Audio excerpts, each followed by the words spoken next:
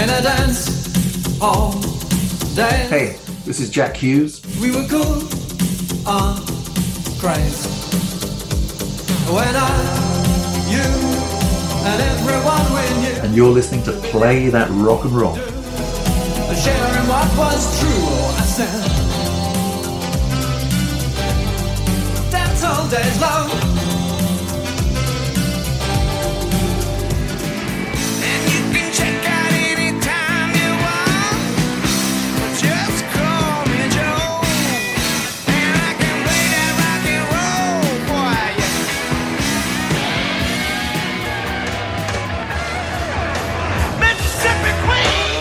I listen to a really good song, I start nodding my head like I'm saying yes to every beat. Yes, yes, yes, this rocks. And then sometimes I switch it up like, no, no, no, don't stop a rockin'. Dad, please, you're embarrassing us. No, I'm not. I'm teaching you about rock music. Now, Grand Funk Railroad paved the way for Jefferson Airplane, which cleared the way for Jefferson Starship. The stage was now set for the Alan Parsons Project, which I believe was some sort of hovercraft. Dad, no one cares about any of your stupid dinosaur bands. You have the worst, lamest taste in music ever. This is not a test. This is Play That Rock and Roll. I'm your host, Joseph K., and like the song at the start says, just call me Joe. I gotta say, Bart, it's a little harsh. It's not the worst music taste ever. But yes, Jefferson Airplane did pave the way for Jefferson Starship, and I talked a little bit about that in the last podcast that was just me here solo. And we are going to continue the series we started on that episode with this one today. This is the second of a 3-part series that looks at all major aspects of the Jefferson Airplane, Jefferson Starship, and Starship, what I call the Jefferson Airplane family tree. Today, we'll focus on Jefferson Starship, and also some solo records from founding members Paul Kantner, Grace Slick, and Marty Balin.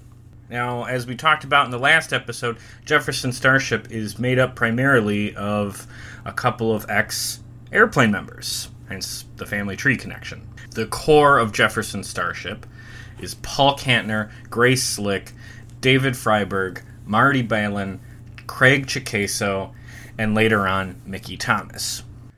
So there's some fundamental differences between the Jefferson Airplane and the Jefferson Starship. The Jefferson Airplane was much more a cultural moment. They basically represented the whole San Francisco peace and love rock scene.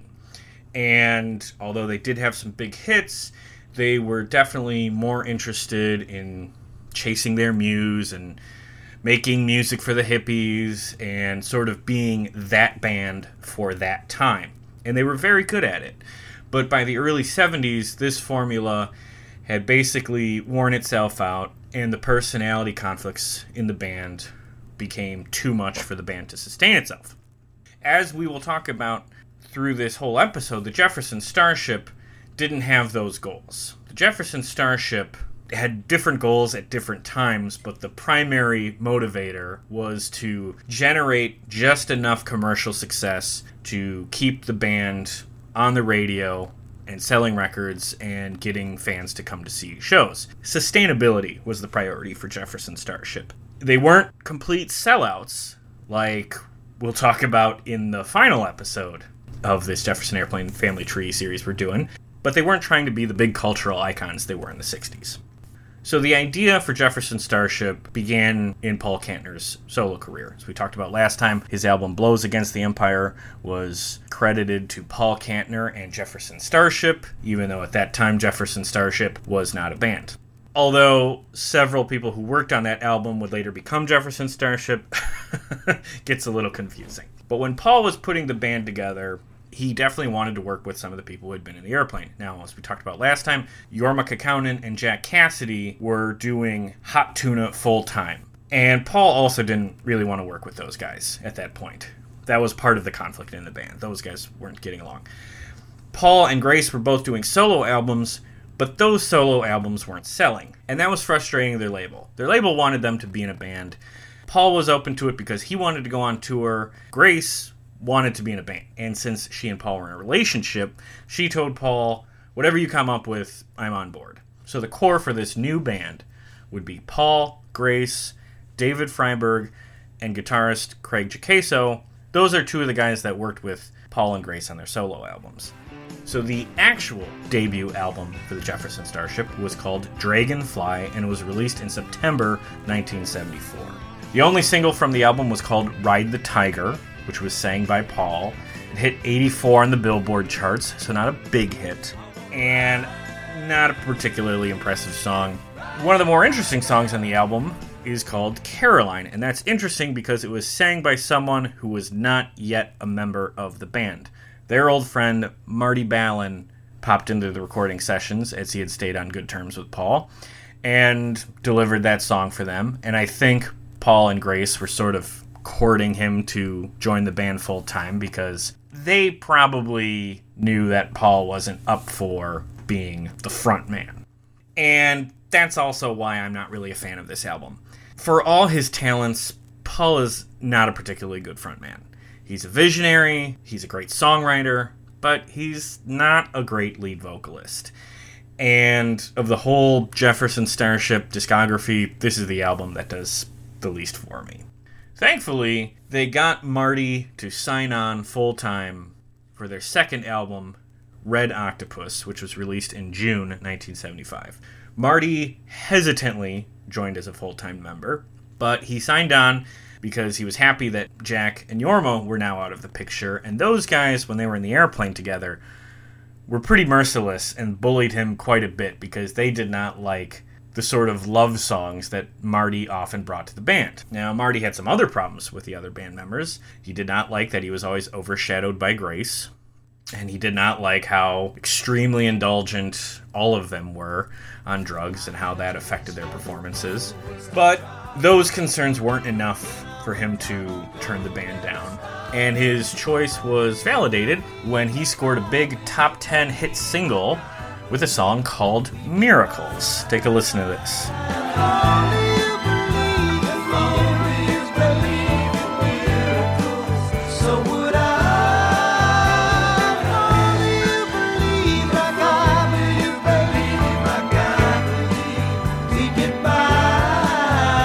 Miracles was a number 3 hit, and if you listen to the podcast Beyond Yacht Rock, or if you've seen the internet series Yacht Rock, those guys love this song.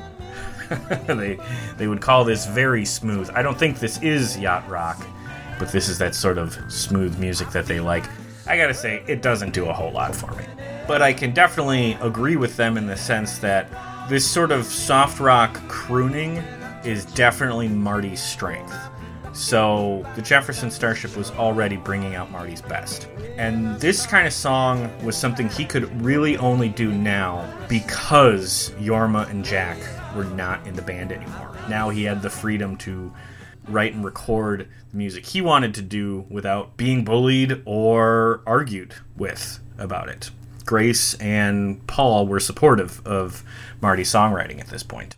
Now, of course, Marty was very happy to have a hit, but for a long time he would lament that radio DJs would play the song and then introduce it as Grace Slick and Jefferson Starship. And right away, all his old resentments about Grace come back into the picture. Grace had a minor hit on this album called Play on Love that hit number 49 on the charts. This song has some big vocals from Grace, which is definitely what I prefer from Jefferson Starship. I'm not saying it should have been the hit that Miracles was, but if you're a fan of Grace Slick and Jefferson Airplane, this song is reassuring because it shows that Grace is going to continue delivering those same big performances. And I will say the rest of the album is pretty good. There's a lot of rock and roll here, despite Miracles being the lead-off single. And there's some cool instrumentals. I'm going to play a clip of one of those instrumentals. This is called Get Fiddler with Papa John Creech on violin. Now, I talked a little bit about Papa John Creech in the last episode, and he was sort of an off-and-on member of the Jefferson Starship in the early years. And a little bit of trivia about this song is that it was co-written by a then 21-year-old Keb Mo. And if you're not familiar, Keb Mo has gone on to be a genuine blues legend. And I guess in these early days, he was a bit of a protege of Papa John. So here is Get Fiddler. Take a listen.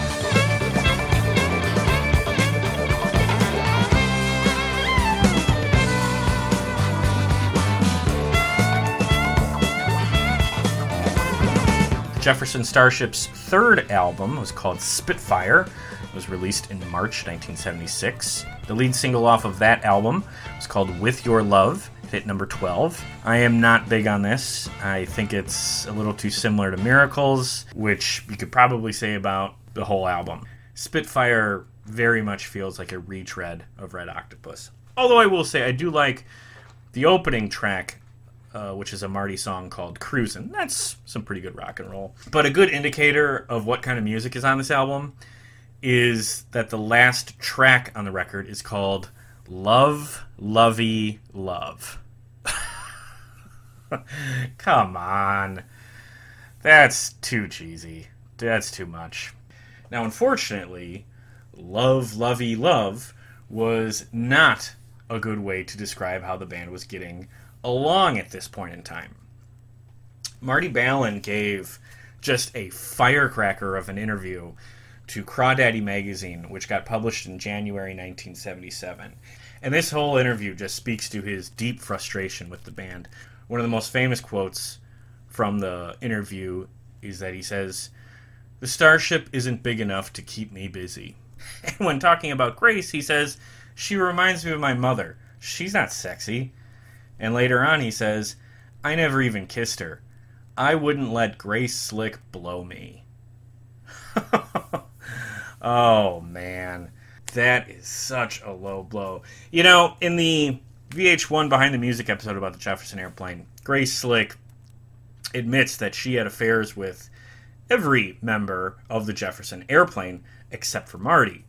And Marty has said in various interviews that Grace tried to hook up with him many times, and he always turned her down. She would ultimately sleep with almost every member of the band. Everybody but Marty. You gotta remember, this is the 60s. Although they never had sex, Marty says that their performances were as passionate and as heated as any affair. Everybody thought we were married, and together. Because we made love on stage. I made love to her on stage with my music. I would burn her down, and she loved it. And that may or may not be true. But even if it is true, it seems so out of line to say something like this to a magazine, especially because they're in a band together. You know, there's no camaraderie here. You know, you're not trying to look out for your teammates, basically. And I think that's sort of speaks to Marty's personality. And it speaks to how resentful he could be about Grace. Years later, Grace was asked about his remarks in that interview, and she said, "Maybe he just thinks I'm disgusting." Well, maybe. And maybe he's just a deeply resentful guy. You know, he's saying this at his commercial peak. And also his critical peak, because at this point, most critics who were paying attention to this band were saying he was the only good part of it. And they were right. Grace wasn't delivering the hits, but here he is, getting more songs on the radio than Grace, and being identified by most rock critics that he's the only good part of the band. But even still, he's not happy, and he's taken really low blows at Grace in the press. Hello, Pantheon Podcast listeners. Christian Swain here to tell you more about my experience with Raycon earbuds. Our family now has 3 pairs of Raycon earbuds around the house, and my wife just grabbed a pair of the Headphone Pros to replace some headphones from a company that was double the price. And yes, she loves them. Now, if you haven't pulled the trigger on a pair of Raycons, or even if you have, but you're in the market for another pair because they're just that good, well, now is the time to check them out, because they just launched their upgraded model of the best-selling everyday earbuds. With Raycon's upgraded everyday earbuds, now you also get active noise cancellation, ergonomic design, and multi-point connectivity that lets you pair with 2 devices at once. New quick charge function, 3 customizable sound styles, plus awareness mode. Available in a variety of vibrant new colors to complement any and all skin tones. I even have a pair of earbuds in a cool green color. I have tried just about every earbud known to humankind, and these Raycons are fantastic. Seriously, if you've been wanting to check out Raycons, there truly is no better time. You're going to ask yourself why you didn't check them out sooner, and Raycon offers a 30-day happiness guarantee. So what are you waiting for? Go to buyraycon.com/Pantheon today to get 20% off your Raycon order, plus free shipping. That's right, you'll get 20% off and free shipping at buyraycon.com/Pantheon. buyraycon.com/Pantheon. Hey folks, Stefan Shirazi and Renee Richardson here from the Metallica Report. And we are proud members of the Pantheon podcast family, where the best of music and podcasts unite. We've got something pretty cool for you. We're giving away an exclusive Metallica merch package worth over $250. That's a whole lot of Scary Guys, skulls, M72, and other sought-after Metallica swag. And we've made it easy for you to win. Follow and share the Metallica Report, and you're in the game. Go to pantheonpodcast.com/Metallica, enter your email, and hit that button to be entered to win. And just like that, you're eligible for our monthly exclusive Metallica merch package. And guess what, rockers? You can enter every month, so just do it. And while we love our global brothers and sisters, the lawyers won't let us ship outside the U.S. Now, the band's fourth album was called Earth, and it was released in February 1978. And the hit off that record is called Count on Me. Take a listen to that.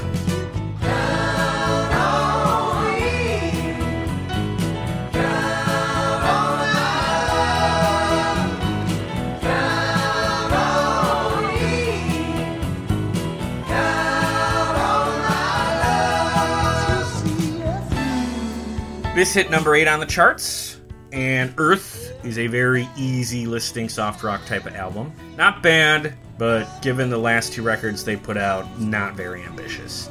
The hardest rocking song of the record is called Fire, and that's another Marty song. Now, the tour to support Earth is when the wheels truly came off.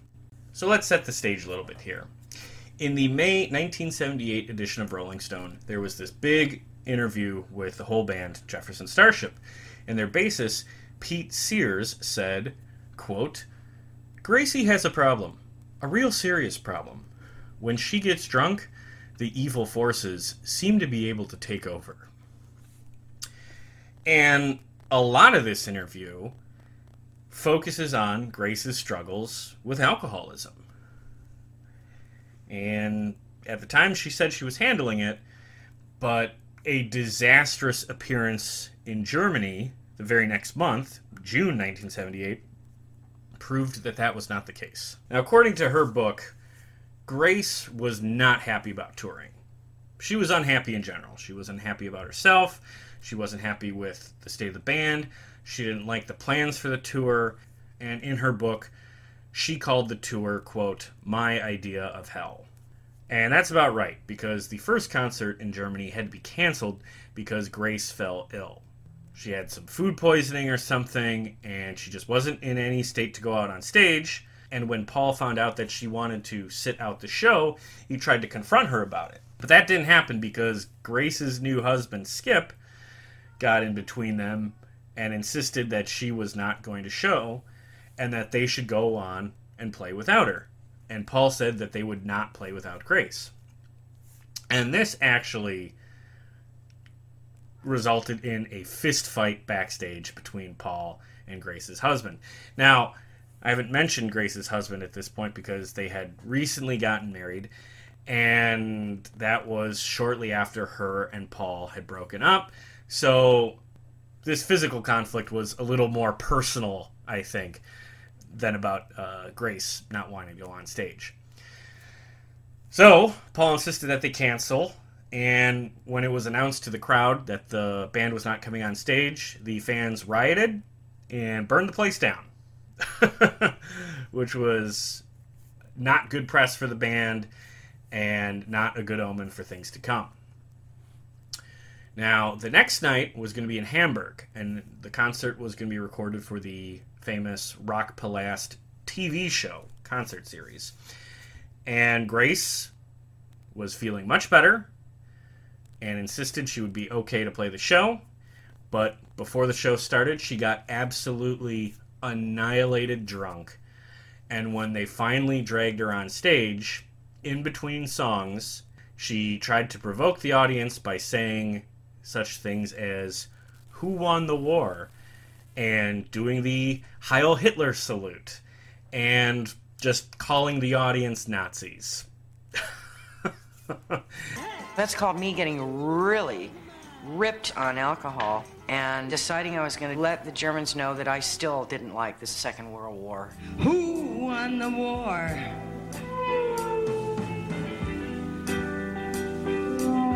I have a hard...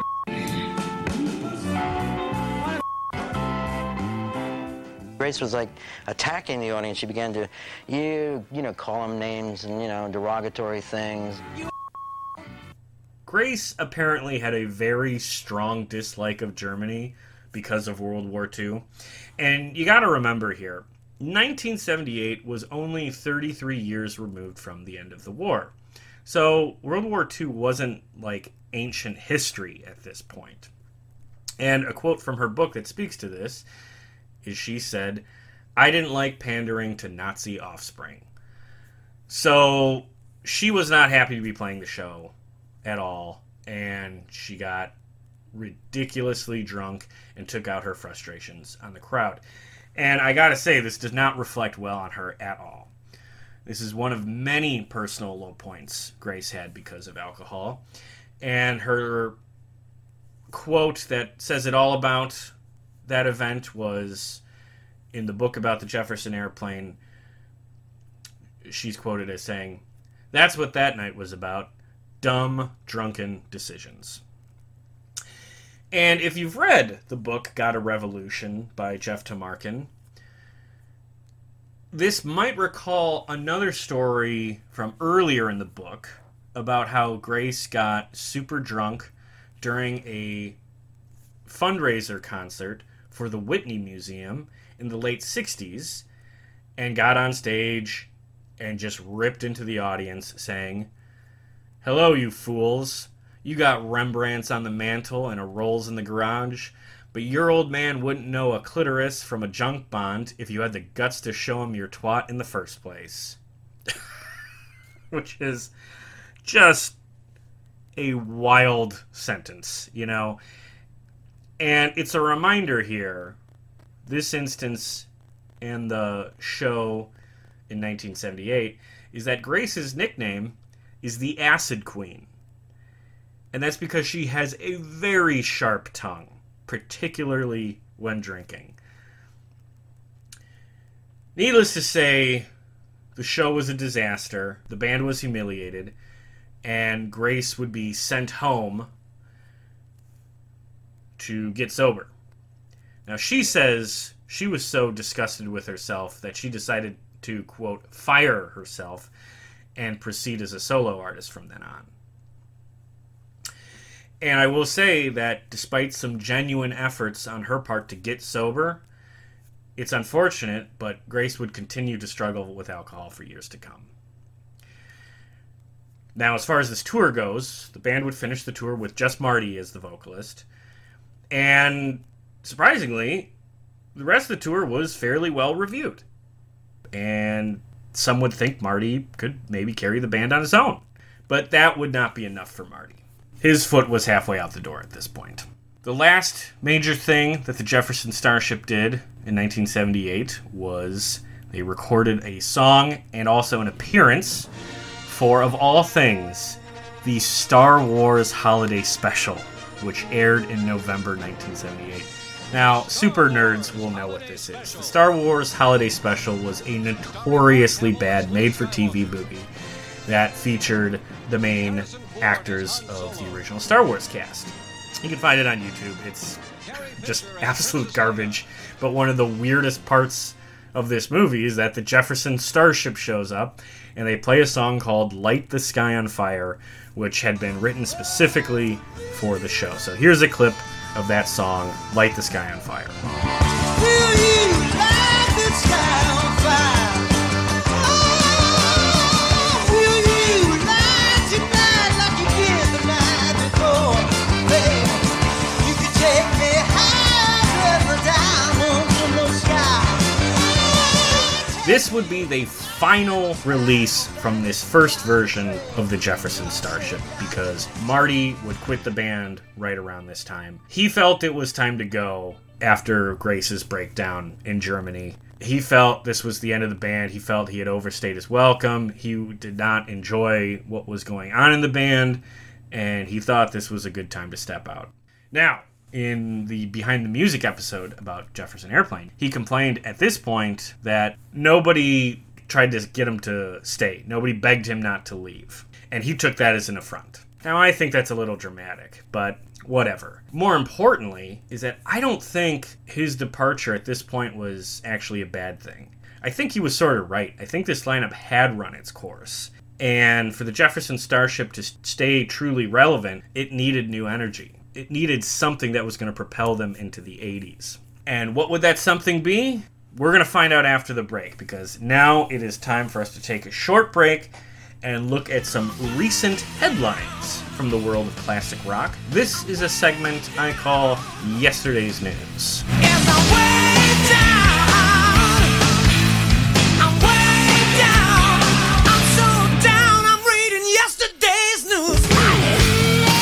Okay, not exactly yesterday's news, but here are some recent stories in my classic rock newspaper. First up, David Lee Roth cancels his Vegas residency. If you didn't know, David Lee Roth had announced a few Las Vegas dates for early January 2022. Before he even announced them, he said he wanted to be the king of Las Vegas. And when he finally rolled out the dates, he announced that these were going to be retirement gigs. He said this was going to be his last run, this stretch of Vegas dates. It was sort of unfinished business from a Las Vegas residency that he did in January 2020.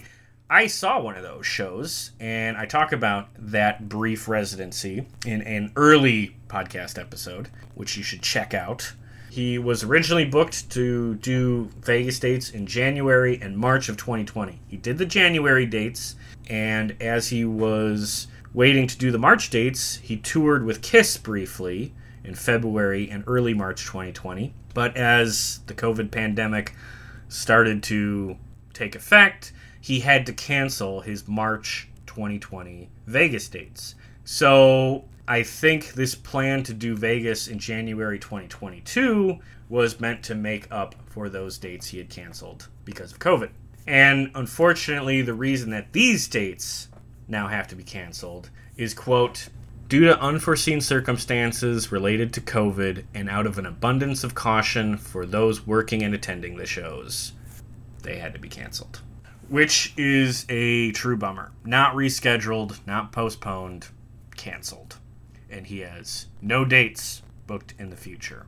Now, he later released a statement to EW.com, quote, future shows? When the benefit concerts for Colorado, Farm Aid, and hospital workers, quote, everywhere come up, call me. So he's not totally slamming the door on doing live performances from here on out, but it does appear that he will not be concluding what he originally set out to do in Las Vegas. And I hate to say this, and I could be wrong, but as I believe with Ozzy, I think it's likely that Dave's touring days are probably over. Alright, moving on. Neil Schon from Journey explains why Jeff Scott Soto was fired after their 2007 tour. Now, this might not be particularly interesting for most people, but I think it's interesting because I met Jeff Scott Soto once. Jeff Scott Soto was Journey's vocalist in 2008 and 2007, and he was released from the band after the 2007 tour, and apparently he was never given an explanation for why. And he said recently in an interview, quote, the problem is, I don't know. That's the problem. If I knew what the problem was, if I knew the reason why I got fired, then at least I could be at peace with it. I could find a way to discuss or talk about it. But I'm not legally supposed to talk about it. I was never given a proper reason. The only thing I was told is that they had a change of heart. It didn't make sense to me. Now, Neil Schon is a particularly online guy, so in the Facebook comments, he responded, and he said, quote, Steve Algieri's voice gave out. We were in the middle of Def Leppard tour, so I was working with Jeff on a side project and suggested he come in and help finish the tour. It went well, but all were not sold on him being the lead singer after writing a tune and listening. Both John and I agreed it didn't sound right, or better put, what we wanted. I hope this satisfies this ongoing drama. It didn't work out. Fair enough. That's a reasonable response. They didn't think his voice fit properly for Journey. And they were right, because firing Jeff made room for Arnell, who has proved to be the absolute right fit for the band. So hopefully this is enough for Jeff to have some peace about it. Now, I bring this up because, like I said earlier, I met Jeff once, and that was because Jeff sings with the Trans-Siberian Orchestra now. And in 2009, I saw TSO, and after the show, they were signing autographs. So I went to get my tour program signed. And when I got to him, I asked him to sign my program, Don't Stop Believin', because I knew he had sang with Journey in 06 and 07.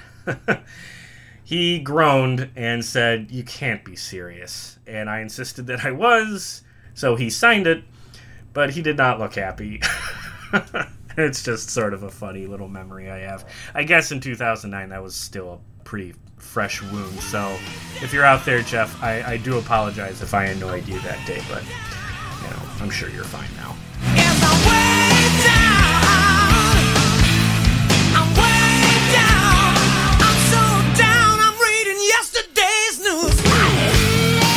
Alright, let's get back to the main story. Segment 2. So the fifth album from Jefferson Starship was called Freedom at Point Zero, and that was released in November 1979. And this would be the first album with their new lead vocalist, Mickey Thomas. Now, we are going to talk a lot more about Mickey in our next episode. All I'll say here now is that at the time, Mickey was not actually a fan of the Jefferson Starship, and he was very hesitant to join. So I'm going to play a clip of an interview he did with Living Legends Music in 2008, where he talked about his perception of the Jefferson Starship and why he was hesitant to sign on. I knew of them. I was not a fan of the music or anything, because, like I said, that was another world from the Elvin Bishop. I mean, all I knew about them at that point in time was mostly it was like a soap opera. You'd see them on the cover of Rolling Stone, and it would be Grace is fighting with Marty, and Marty's fighting with Paul, and Paul's trying to beat up the lighting guy because he's sleeping with Grace, and most of the songs, the hits, were all these kind of soft ballads like Count on Me and Run Away and With Your Love, and not exactly my cup of tea musically. But they decided to give me a call and see how it would work. So they called me, and I said, well, that's kind of weird, but what have I got to lose? I'll come over. And we sat down, we had a meeting in Paul Kantner's living room, and we talked, and they played me a few songs, and we jammed a little bit. And I just really, honestly, there were no politics. I was not playing games with them, but I honestly, in my heart, I just didn't know if I really wanted to do that. Because, I had people telling me on the one hand, too, oh, that band's a dinosaur. And this is in the late 70s, and they were a dinosaur. Isn't that interesting? Like, they had that sort of reputation, that they were drama-filled and also sort of long in the tooth, but now that Marty and Grace were out, maybe he thought some of that drama would leave with them. And his time in the Jefferson Starship would definitely change their sound. Jefferson Starship from here on out would be much more, I would say, corporate rock, like Journey, Foreigner, Styx, REO Speedwagon, those kind of bands. And that's not an insult, Corporate rock is just a derogatory term for arena rock that was very popular in the late 70s and early 80s.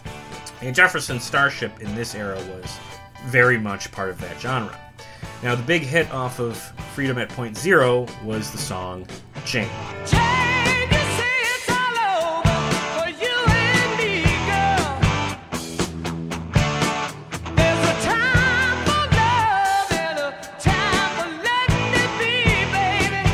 This hit number 14 on the charts, and unfortunately it would be the band's last really big hit, because this was a big hit. And I gotta say, this is probably their best song. This might be the best song from the entire Jefferson Airplane family tree. It was written by David Freiberg, And it was recording this song that convinced Mickey that he wanted to be in the band full-time. This was the flashpoint where he felt this was going to be a good fit. Now, I will say the rest of the album is okay. I believe Mickey should have been the sole lead vocalist right out of the gates, but most of his songs are on side B, and Paul steps forward a little bit more on this record. Maybe that's because it was a transitional record, and maybe Paul didn't trust him to have the full spotlight just yet. Now, Grace Slick resumed her solo career and released her second solo album, which was called Dreams, in March 1980. Now, there are beautiful, soaring vocals through this whole album. The record, to me, sounds like an epic film soundtrack, which is the type of music that Grace loves. And in her book, she said she enjoyed working on this album because she likes writing alone. When it comes to lyrics, she prefers writing those on her own instead of collaborating, and this album allowed her to do that. So take a listen to the title track from that record. This is called Dreams. With all those high-stripping, sexy witches, sons of satin, sons of bitches, all were there in my dreams, all in my dreams. In Jeff Tamarkin's book, Got a Revolution, Grace says, quote, "Dreams is more orchestral, and the lyrics are concerned with the business of getting sober and how that's going to be and what does it require to be there." This is the solo album that Grace believes is her best. I absolutely agree, and I gotta say, if you're a fan of the Jefferson Airplane family tree, this is one of those solo records that really should be in your collection. It's a very good record all the way through, and the vocal performances are among Grace's best ever. Now, her next solo album, Welcome to the Wrecking Ball, was released in January 1981. And I like the title track quite a bit, so here, take a quick listen to this. Killers on the street talking jailbirds getting mistreated. You want to get treated? Well, welcome to the wrecking ball! Yeah, a little different, right? This is not the same orchestral vibe of Dreams. This is more of a hard rock record. At least side A is. And outside of this title track, unfortunately, I don't think side A is very good. Side B is a little less heavy, a little more consistent with what she had been doing in the Jefferson Starship, and I think it's actually much better. So, if you have this record in your collection, listen to side B. Now, here's something you didn't know. Grace is featured on a track by Rick James. Yeah.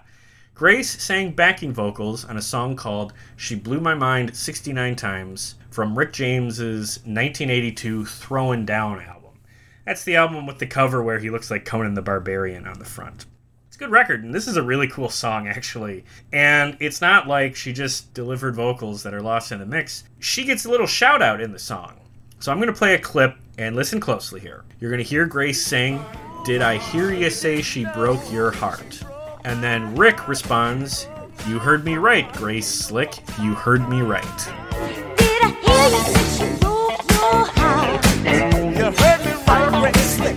You heard me right. Oh, yeah. Yeah, how cool is that? You know, Rick James knows talent. You gotta give him that. He knows who to get for stuff, and I just get a total kick out of that. So, Throwing Down, the album, the song, She Blew My Mind 69 Times. A unexpected but very cool appearance from Grace Slick. Now, the Jefferson Starship's sixth album, and their first of the 80s, was called Modern Times, and it was released in April 1981. At this point, Grace had reconciled with some of the guys in the band and returned in a reduced role, singing mostly melodies and backing vocals. This album is another hard rock release, and I gotta say it's a good album. Find Your Way Back is the lead-off single, and it's one of the band's best songs, so I'm gonna play a quick clip of that. Find your way back. Find your way back to the heart.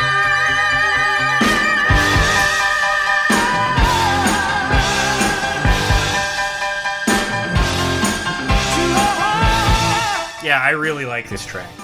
And the closing track of the album is called Stairway to Cleveland, which is a very funny song. It is very fun to hear the whole band shout fuck you, we do what we want. That's that sort of 60s rock and roll spirit that was still alive in this incarnation of the band. So definitely one of their better records here. Now, Marty did not return to the fold. He was launching his solo career in May 1981 with an album called Ballin', simple enough. Now, the lead-off single for Ballin' was a song called Hearts, which was a decent hit. It hit number 8 on the charts. And take a listen to that. Here's Hearts by Marty Ballin'. Hearts can break, and never meant together. Love can fade away. So again, sort of that soft rock vibe he was doing in his time with Jefferson Starship, but the rest of the album is a little heavier than this. The rest of the album I would describe as corporate rock, closer to arena rock than yacht rock. Not terribly different from the new lineup of Jefferson Starship. The whole album to me is better than I expected, and there's one track on there in particular called Spotlight that I like quite a bit. So don't judge a record by its cover, because it definitely looks like a very soft, loungy type of record, but this is surprisingly good. Now, Jefferson Starship put out an album called Winds of Change in October 1982. The title track, Winds of Change, is excellent. It's a duet between Mickey and Grace, and it's a good indicator of what would become a very successful formula in later years. So here, take a listen to Winds of Change. The beast is on the prowl. Can you hear the strange cry? Winds of change are blowing by. Mountains crumble and cities fall. Don't come to an end. As far as the rest of the album goes, most of the music is sang by Mickey Thomas, which is good. And unfortunately, this really wasn't a commercial success, but I still like this album a lot. So we haven't heard a Grace Jefferson Starship song in a while, so I'm going to play one of her songs from this album. This is called Out of Control. I think this is a good example of Jefferson Starship 2.0 Grace. And also the title and song lyrics are very appropriate for Grace. Out of Control. Here, take a listen. I have no mental problems. I didn't anybody tell you? It's out of control. Yes, it's out of control. It's out of control. She has another track on the album called Black a Widow, which is also a very cool song. So, despite it not being a big hit, Winds of Change is one I would definitely recommend. A couple months after that, Marty Ballin released his second solo album. This was called Lucky in February 1983. This was unfortunately not a hit, and also unfortunately much more adult contemporary, sort of that soft rock music you would expect from a Marty album. I wouldn't say this is a bad record, but it's not particularly interesting. Later in 1983, Paul Kantner released a solo album. Now, he did not leave Jefferson Starship. I guess he just felt that this album wasn't going to be a good fit for the Jefferson Starship, and he would do it as a solo project, and he was right. The album is called Planet Earth Rock and Roll Orchestra, which is a lot right off the bat. Obviously, this was not a hit record. If you remember what we talked about in the last episode when we covered some of Paul's mid-70s solo albums, this is much more in line with what those were. Those were concept albums. So was this one. But it's not bad. I wasn't a fan of those 70s ones, but I like this one. I enjoyed the music here, although it is pretty goofy. Here's a song called Circle of Fire. The circle of fire in the best years of our lives. Circle of fire. Yeah, this is a fun song. Like I said, it's kind of a goofy album. It reminds me of Kilroy Was Here by Styx or Trans by Neil Young. If you like that weird sort of sci-fi 80s rock, this fits in pretty well with those. Not the most important record you ever heard, but if you liked what he was doing in the 70s as a solo artist, this is the album that fits in more with that than anything he was doing with Jefferson Starship. Now, Grace was back in the band, but she had not abandoned her solo career at this point. She put out an album called Software in January 1984. This would be her final solo album ever. And I'm going to play a clip from the lead-off track called Call It Right, Call It Wrong. Call it right, call it wrong, all depends on where you're from. Call it right, call it wrong, turn your pushing off and on. Call it right, call it wrong, twist their little minds when they're still young. I love this song, but the lyrics here really needed a rewrite.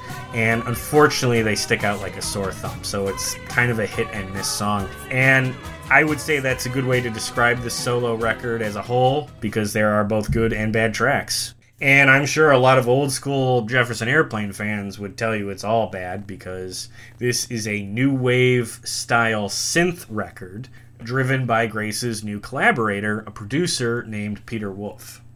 Not Peter Wolf from the J. Giles Band. This is a German producer who made a lot of synth music. Grace heard some of his work and became very infatuated with the potential of synthesizer music and just went in full steam ahead and put this album together. But unfortunately, it didn't really pay off because it wasn't a big hit. Now, in her book, she says, quote, "Did my solo albums sell? No. If I'd been willing to go on the road to promote them, they might have fared better. But I was unwilling to go out and do a half-assed airplane set in order to sell records."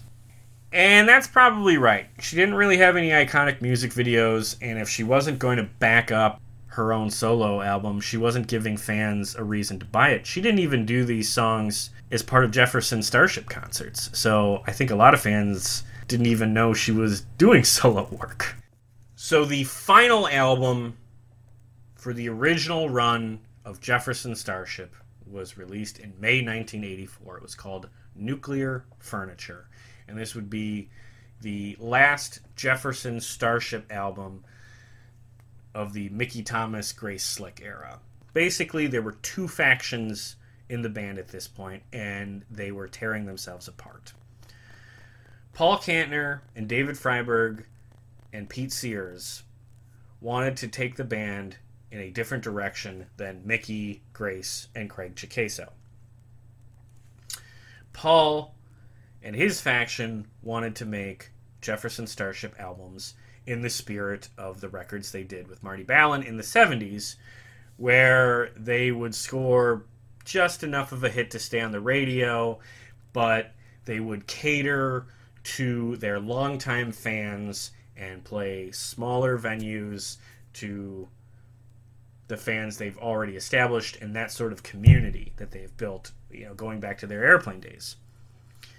Mickey and Grace and Craig Chicaso wanted to keep getting bigger and better. They wanted big radio hits, even if that meant not writing their own songs. And a band can't go forward with visions this divergent, because they're almost polar opposites. And Paul was becoming very angry with the internal politics of the band because he was used to getting his way. But now, more and more, Grace, who had always supported him in the past, was siding more with Mickey and Craig.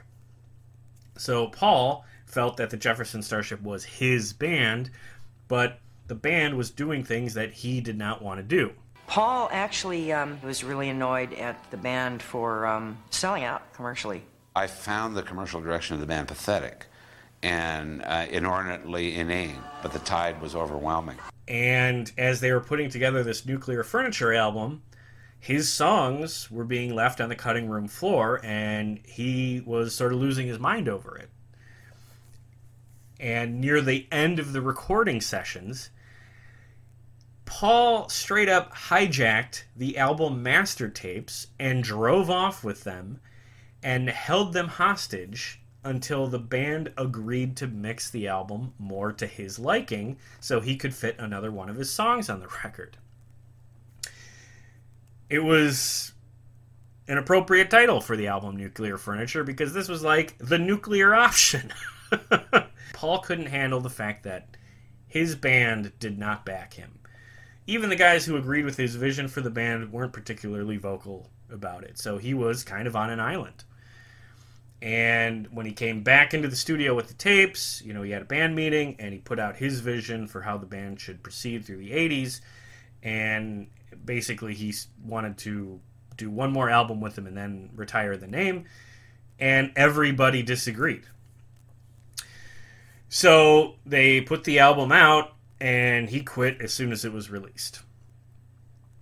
Now, I will say the main problem with this album is that it sounds noticeably disjointed, which is probably the biggest problem with the whole Mickey Thomas Jefferson Starship era. Paul is a very interesting songwriter. He's got very interesting lyrics and some fun ideas, but they did not fit in at all with what the rest of the band was doing. So when you listen to this era of Jefferson Starship, and this album in particular, when you get to Paul Kantner songs, they stick out like a sore thumb, and they don't really fit on the rest of the album.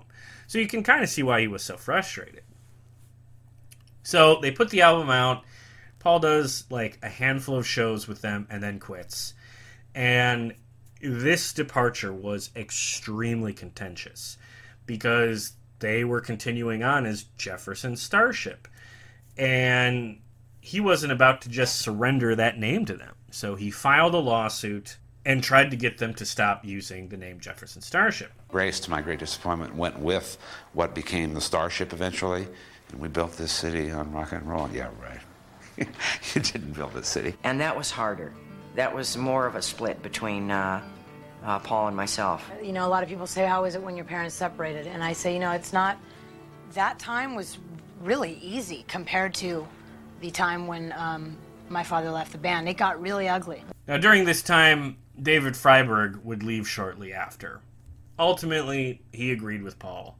He did not like the idea of chasing radio success. He wanted to make music more organically, and he was also unhappy with how much the band was fighting.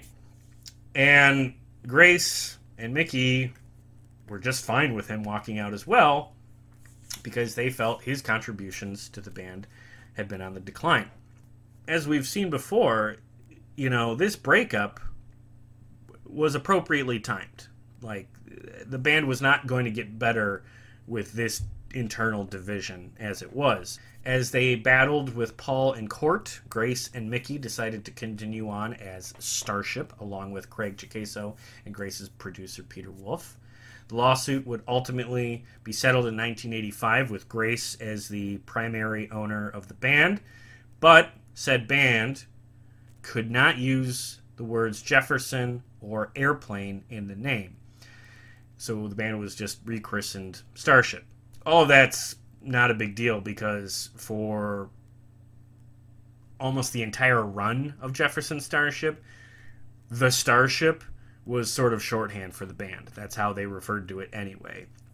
So it wasn't a big deal for Grace and Mickey to change the name to just Starship.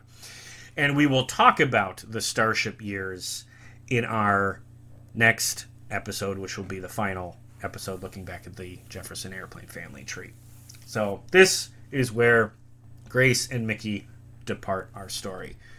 Paul, on the other hand, decided to reconnect with some of his old Airplane buddies. He got in touch with Marty Balin, whose solo career was dead in the water at this point, and they talked about doing an album together. And as it turned out, Hot Tuna was on hiatus, so bassist Jack Cassidy had some free time, and those three guys got together and put together a band, an album called the KBC Band, Kantner, Balin, Cassidy Band, and released an album in October 1986. Now, this was much more Paul's vision for a band. It's a very politically themed rock album. So I'll play a clip from that album.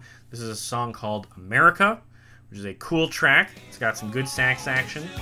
And that is going to play us into our next break, which takes a look back at some of the biggest headlines in the history of classic rock for a segment I call Back in Time. So take it away, KBC Band. Here's America. And it all goes on in America. In America.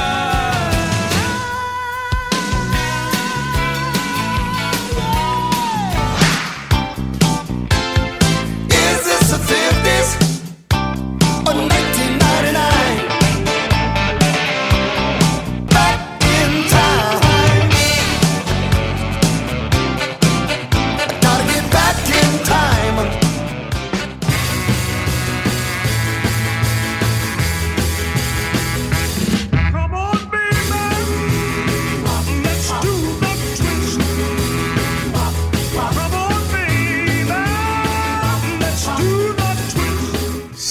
years ago, January 13th, 1962, Chubby Checker hits number 1 with his song The Twist again.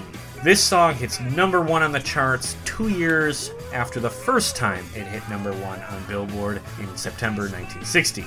A song so great it hit number 1 twice. And of all the music ever recorded, I'm absolutely okay with this being a song to do just that. It was bumped out of the number 1 spot, unfortunately, by a much inferior song called Peppermint Twist by Joey D and the Starlighters. Alright, January 20th, 1982, Ozzy Osbourne bites the head off of a dead bat that was thrown at him during a performance in Des Moines, Iowa. So this is a story that sort of harkens back to a story I talked about in an earlier podcast where he bit the head off of a live dove. This is somehow even grosser, biting the head off of a dead bat. Supposedly, he thought it was a prop or a toy made out of rubber. And I will play a clip from an interview he did with Night Flight in 1982 in which he discusses the incident. Some guy went at one gig on the last tour threw a bat on stage, and every night we do a gig, you get all these crazy people that come and throw this junk on stage, and I thought it was one of these rubber bats.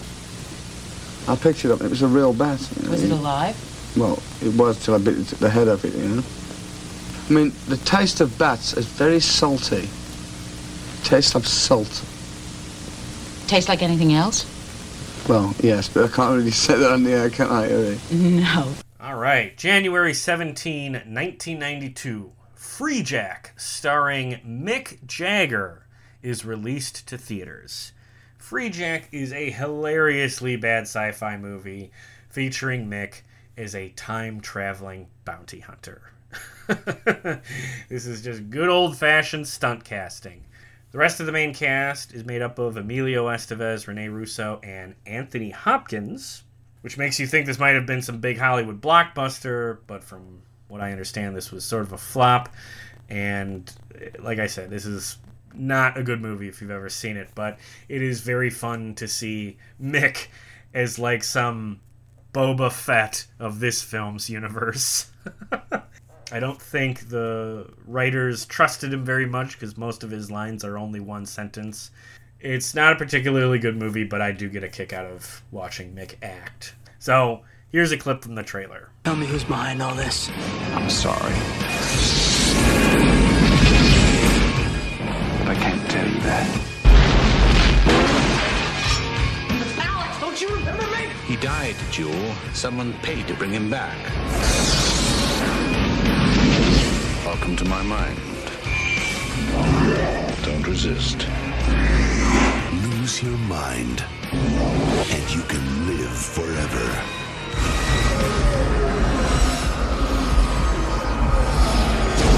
Free Jack. I can't say I recommend it, but if you do watch it, you'll probably enjoy seeing Mick ham it up. All right, moving forward a little more recently, January 20th, 2012. Etta James dies of leukemia at age 73. So Etta James is a profoundly important figure in American music. She is a huge influence on rock and roll. And if you live in the Midwest, or if you're traveling to Chicago at any point, I would really recommend you go visit Willie Dixon's Blues Heaven in Chicago. It's the old Chess Records building. It's bought by Willie Dixon's family, and they've turned it into a museum about chess records and Chicago blues, which is the music scene that Etta comes out of. Now, unfortunately, Etta, like many artists at Chess, did not have a good experience with that record label because, of course, it was run by crooks. But she made some amazing music during her time there and after. And if you've ever seen the film Cadillac Records, which is loosely based on the Chess Records story, I can tell you that Beyoncé's performance as Etta is not accurate. In Cadillac Records, Etta is supposed to have an affair with like the guy who owns the record label. That is absolutely not true to real life. Etta did not have a good experience with Chess because, again, it's a real crooked operation. So if you watch the movie Cadillac Records, keep that in mind. Okay, and to play us out, I'm not going to play a song of Etta's from chest. I think that'd be a little too obvious. I'm going to go way deeper. This is how I first got introduced to her music. As you know, I'm a big fan of Joe Walsh. Well, Etta James and Joe Walsh teamed up for a TV special that was released to home video called Jump the Blues Away in 1988. Joe came out and played a couple of his songs, then Etta came out and played her songs with Joe on guitar. This is an Etta song called Blues Don't Care, featuring Joe Walsh on guitar. So here's Blues Don't Care in memory of the great Etta James. The blues don't care. The blues don't care. Blues don't care about you. Don't care about you. All right, final segment. Let's wrap this up. So, as we talked about in the last episode, the Jefferson Airplane reunited for an album and tour in 1989. And after that tour was over, Jefferson Airplane broke up, and that is the end of the Jefferson Airplane story. Jack and Yorma went back to Hot Tuna, and Grace retired from the road. So, Paul, disappointed that he couldn't continue on as Jefferson Airplane, decided to relaunch Jefferson Starship instead in 1992. And like I said, he would do it without Grace, who retired at this point. And he would also do it without Mickey, who took over in Starship in 1989 when Grace left. And Mickey owns that band now. And Mickey has not performed with Paul since 1984. When Paul quit the band, that was the end of the relationship between him and Mickey. Instead, they would bring on drummer Prairie Prince, most famous for his time with the Tubes, and Prairie's wife, Diana Mangano, who would sing Grace's songs. And after a little while, Paul coaxed Marty Balin back into the fold as well. Now, he didn't put out an album right away, and Marty did not abandon his solo career either. In fact, Marty put out a solo album called Freedom Flight in 1997. Now, much like his previous solo albums, this is another soft rock record with a couple of decent tracks. And I don't mean any disrespect by this, but this is probably the most disposable of all the records I've covered today. This is not an essential listen. I will play a clip from it just so you get an idea of what Marty was doing at this time. This is a song called Fire. She was the heat, but you are the fire. With you it was love, and her just desire. Okay, so this next generation of Jefferson Starship released their first album, Windows of Heaven, in February 1999. I think it was released a little earlier in Germany, but the US version of the record was put out in 1999. And this is Paul's vision for the band. The songs are his eccentric, political, lyrically dense albums featuring strong female backing vocals alongside Marty's love ballads. Not a particularly great album. I don't dislike it, I would say. There's some interesting stuff here. For instance, I'm going to play probably the best part of the whole album. This is from the title track, Windows of Heaven. Listen to some of Paul's lyrics here. Windows of heaven into the eyes of fucking God. You'll be free, ride the world. Yeah, so that's a fun little moment. And I gotta say, I've been critical of Paul today, but I gotta reiterate that I like Paul, as a songwriter especially. No one writes lyrics like Paul Kantner, and that is a great example of what I'm talking about. I can't picture another songwriter ever writing something like that. So for my criticisms, don't let it be said, I do appreciate what he does, and I'm glad he insists on getting his music on records, because you get great little moments just like that. Moving forward to September 29th, 2001, Grace Slick makes her final onstage appearance with Jefferson Starship. Okay, so the story here is that this is just 2 weeks after 9/11, okay? And it's at a show in Long Beach, California. Now, if you weren't there, you have to remember that the aftermath of 9/11 had the entire country in a very weird spot. There was a mood going on. And what Grace did in this show sort of speaks to that mood. So don't judge until you've heard the whole story here. So near the end of the show, Grace comes out on stage in a burqa. And as the music is playing, she just kind of creeps around the band. And at the end of the song, She rips off the burqa and unveils a different outfit underneath, made with a big American flag across her front and a large cloth across her back with the words "fuck fear" stitched into it. So as soon as she unveils herself, she says, quote, "The outfit is not about Islam. It's about oppression. This flag is not about politics. It's about liberty." Well, no, Grace, it's not that simple.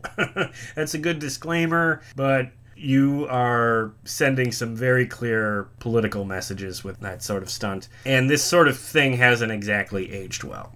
But, like I said, the whole country was in a weird place in this immediate aftermath of 9/11, so I don't think it's worth anyone getting outraged about. And I actually kind of like that she did this, because to me, it's a fitting end to a long onstage career full of absolutely outrageous moments.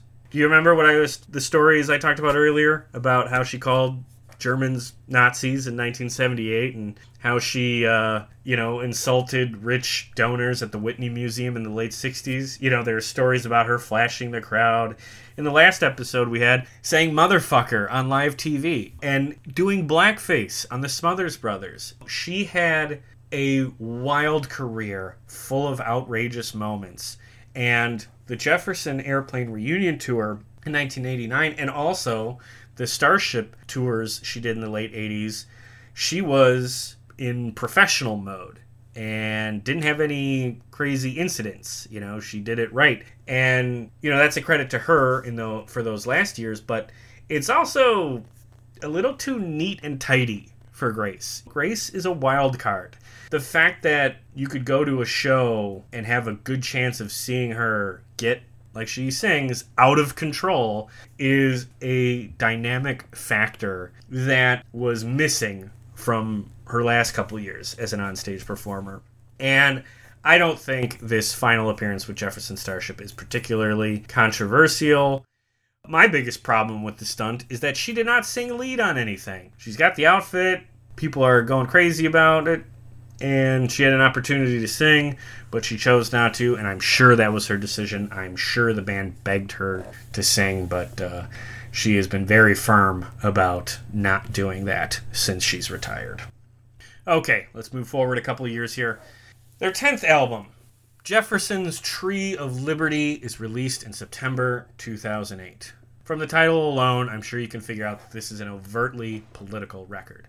All of the tracks here are covers of traditional protest songs, which I gotta say is a very cool idea for Paul Kantner's longtime hippie fans. This is a good old-fashioned folk record.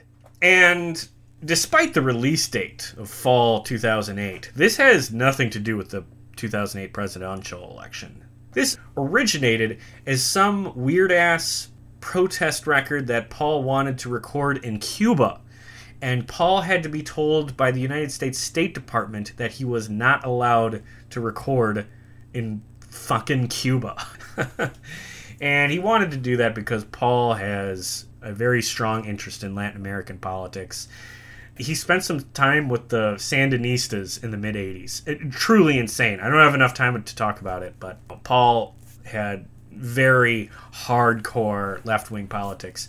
So doing a protest album like this in September of 2008, you might think, oh, they were doing like an Obama thing like so many other artists were doing at the time.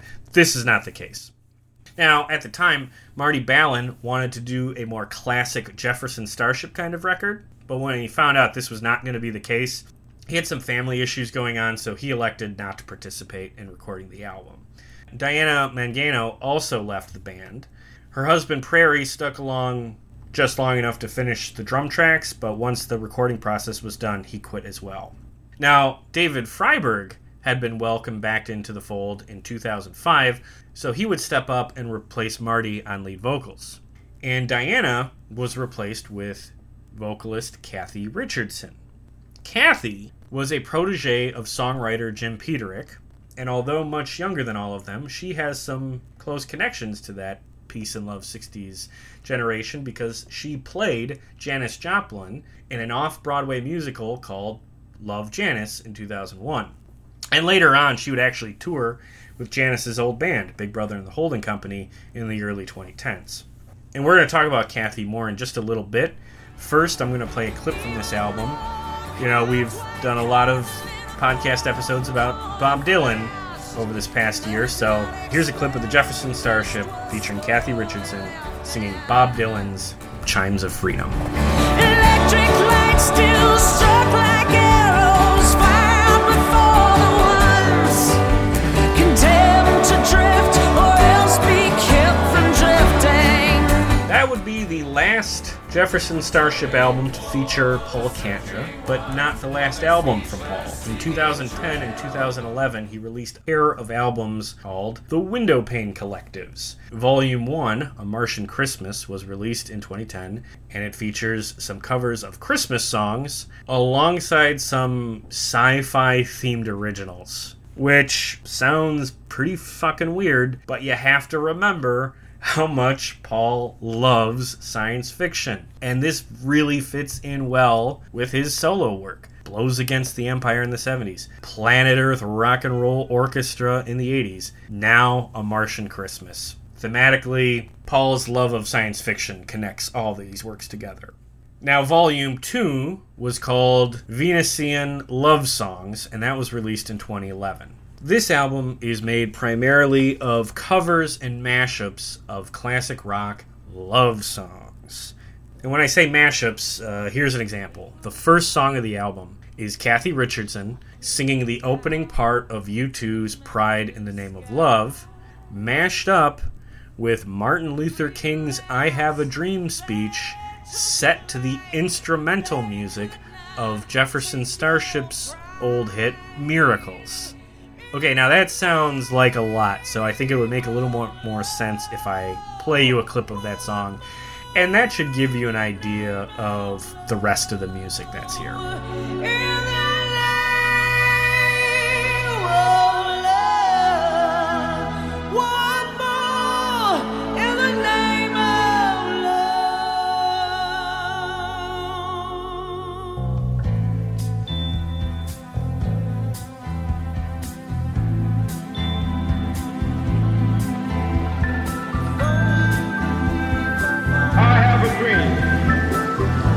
One day, this nation will rise up. Yeah, kind of weird, right? Definitely a little different, but, you know, this whole project is basically a celebration of the music that Paul loves. There's another Bob Dylan cover here, there's a Beatles cover. This is Paul playing the music that he loves, and to me, it is a very fitting conclusion to Paul's solo career as a whole. And it's probably the least known aspect of the entire Jefferson Airplane family tree, but just because of how unique it is, I think it's worth checking out. Now, sadly, Paul Kantner passed away on January 28th, 2016, and just 2.5 years later, Marty Balin passed away on September 27th, 2018.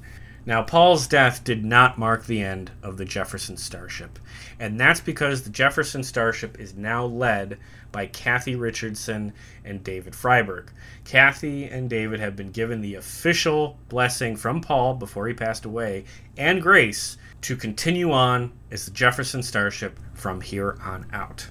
And they have been touring regularly since Paul passed, and they even put out a new album called Mother of the Sun, released in August 2020. I'm going to play a clip from that album. This is the lead-off single called It's About Time. This was co-written by Kathy Richardson and Grace Slick. So take a listen to this. It's about time, it's about time, it's about time. It's about Earth, it's about life, it's about saving the world. We've got to unite now. Yeah, it's fantastic. And it's so cool to know that Grace contributed to the lyrics. And Grace contributed to the lyrics because, again, she loves Kathy. She's really happy with what the band is now. She's given them her complete blessing.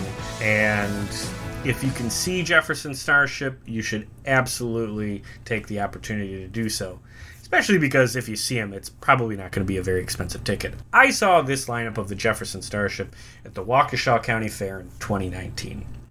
David Freiberg sings all of the songs that Mickey or Marty would have sang, but he's 80 and still rocking. You know, he's older than the guys in the Stones, and he's still kicking ass. And it was very cool to see him do that.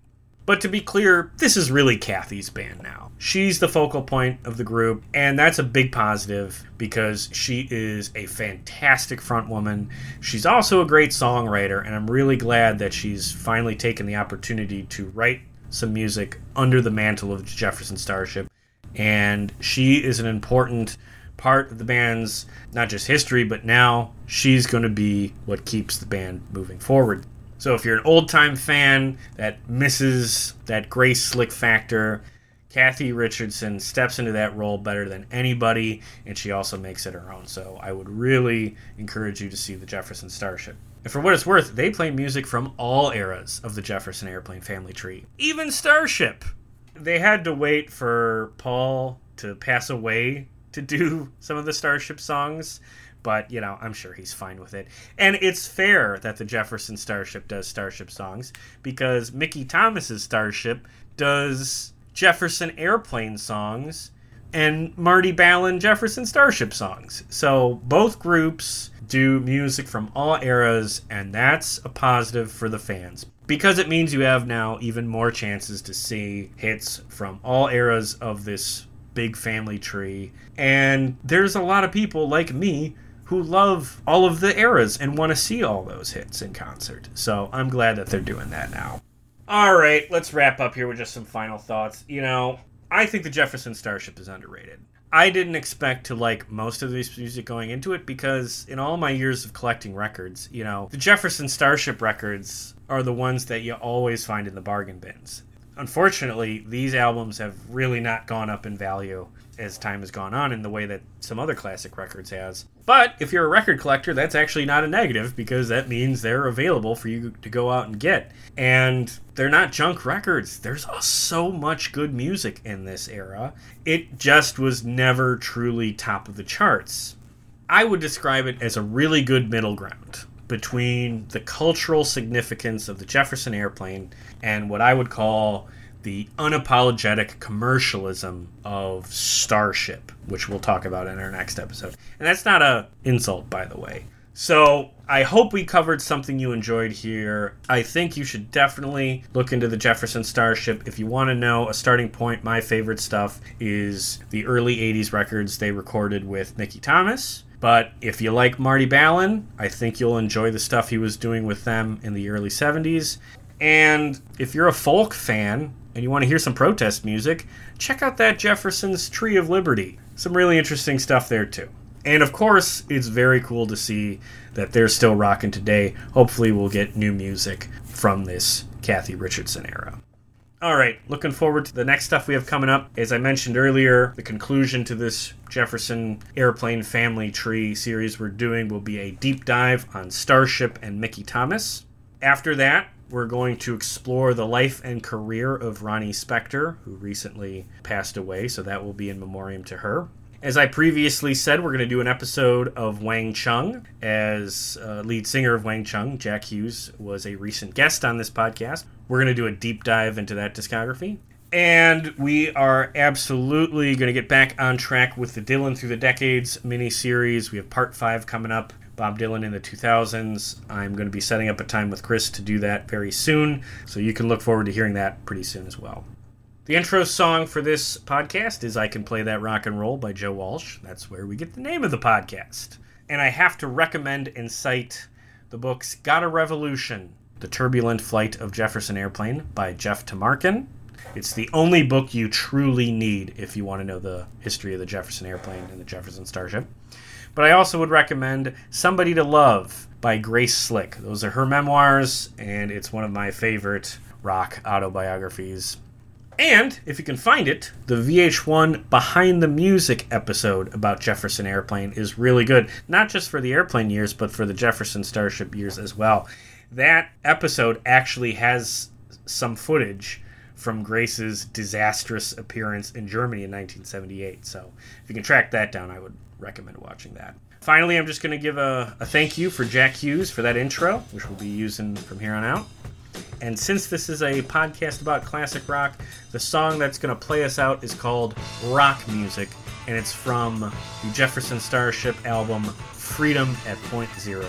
So take it away with some rock music. Thank you for joining us.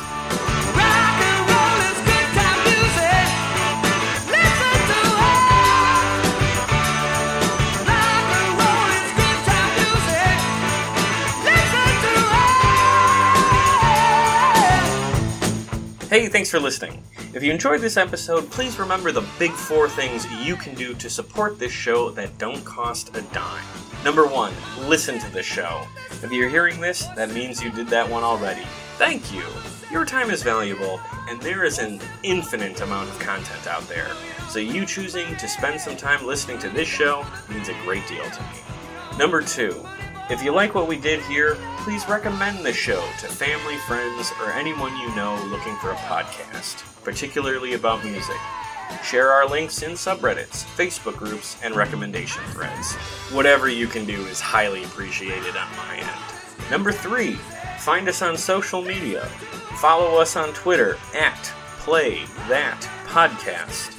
Like us on Facebook at facebook.com/PlayThatPodcast. And subscribe to our YouTube channel at youtube.com/playthatrocknroll. Lots of great supplemental material, like photos and vlogs, on all 3 platforms, as Play That Rock and Roll is very much meant to be a content hub as well as a podcast. And finally, the big ask. Number 4. Please give us a 5-star rating and a positive review on Apple Podcasts, or wherever you get your podcasts. I know this part is a hassle, but it really does help the show a great deal, because it gives me something I can point to when pitching the show to potential guests. The more social media followers and positive ratings the show has, the better chances I have for booking high-profile guests for interviews. So if you take a moment to give us even just a 5-star rating, you are actively giving us a tool to do bigger and better things here on this show.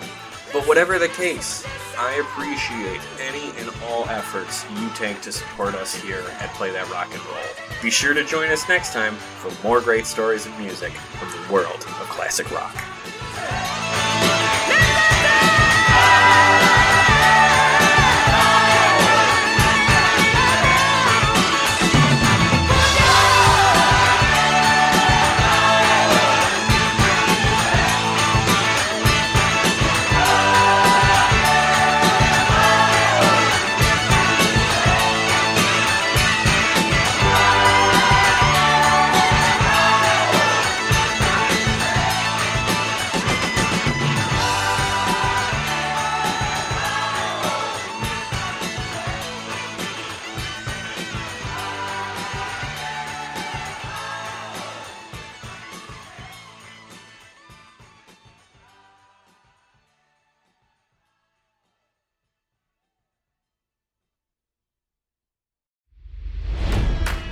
It's NFL draft season, and that means it's time to start thinking about fantasy football. FantasyPoints.com features industry-leading experts and prognosticators using proprietary hand-charted data to help you score more fantasy points. FantasyPoints.com is the place to go for whatever kind of fantasy football you play. Whether you play fantasy football, daily fantasy sports, or do a little bit of everything, Fantasy Points has the meticulously researched content to guide you to victory. And why wait for the fall? Fantasy Points also covers the new spring football league, the UFL.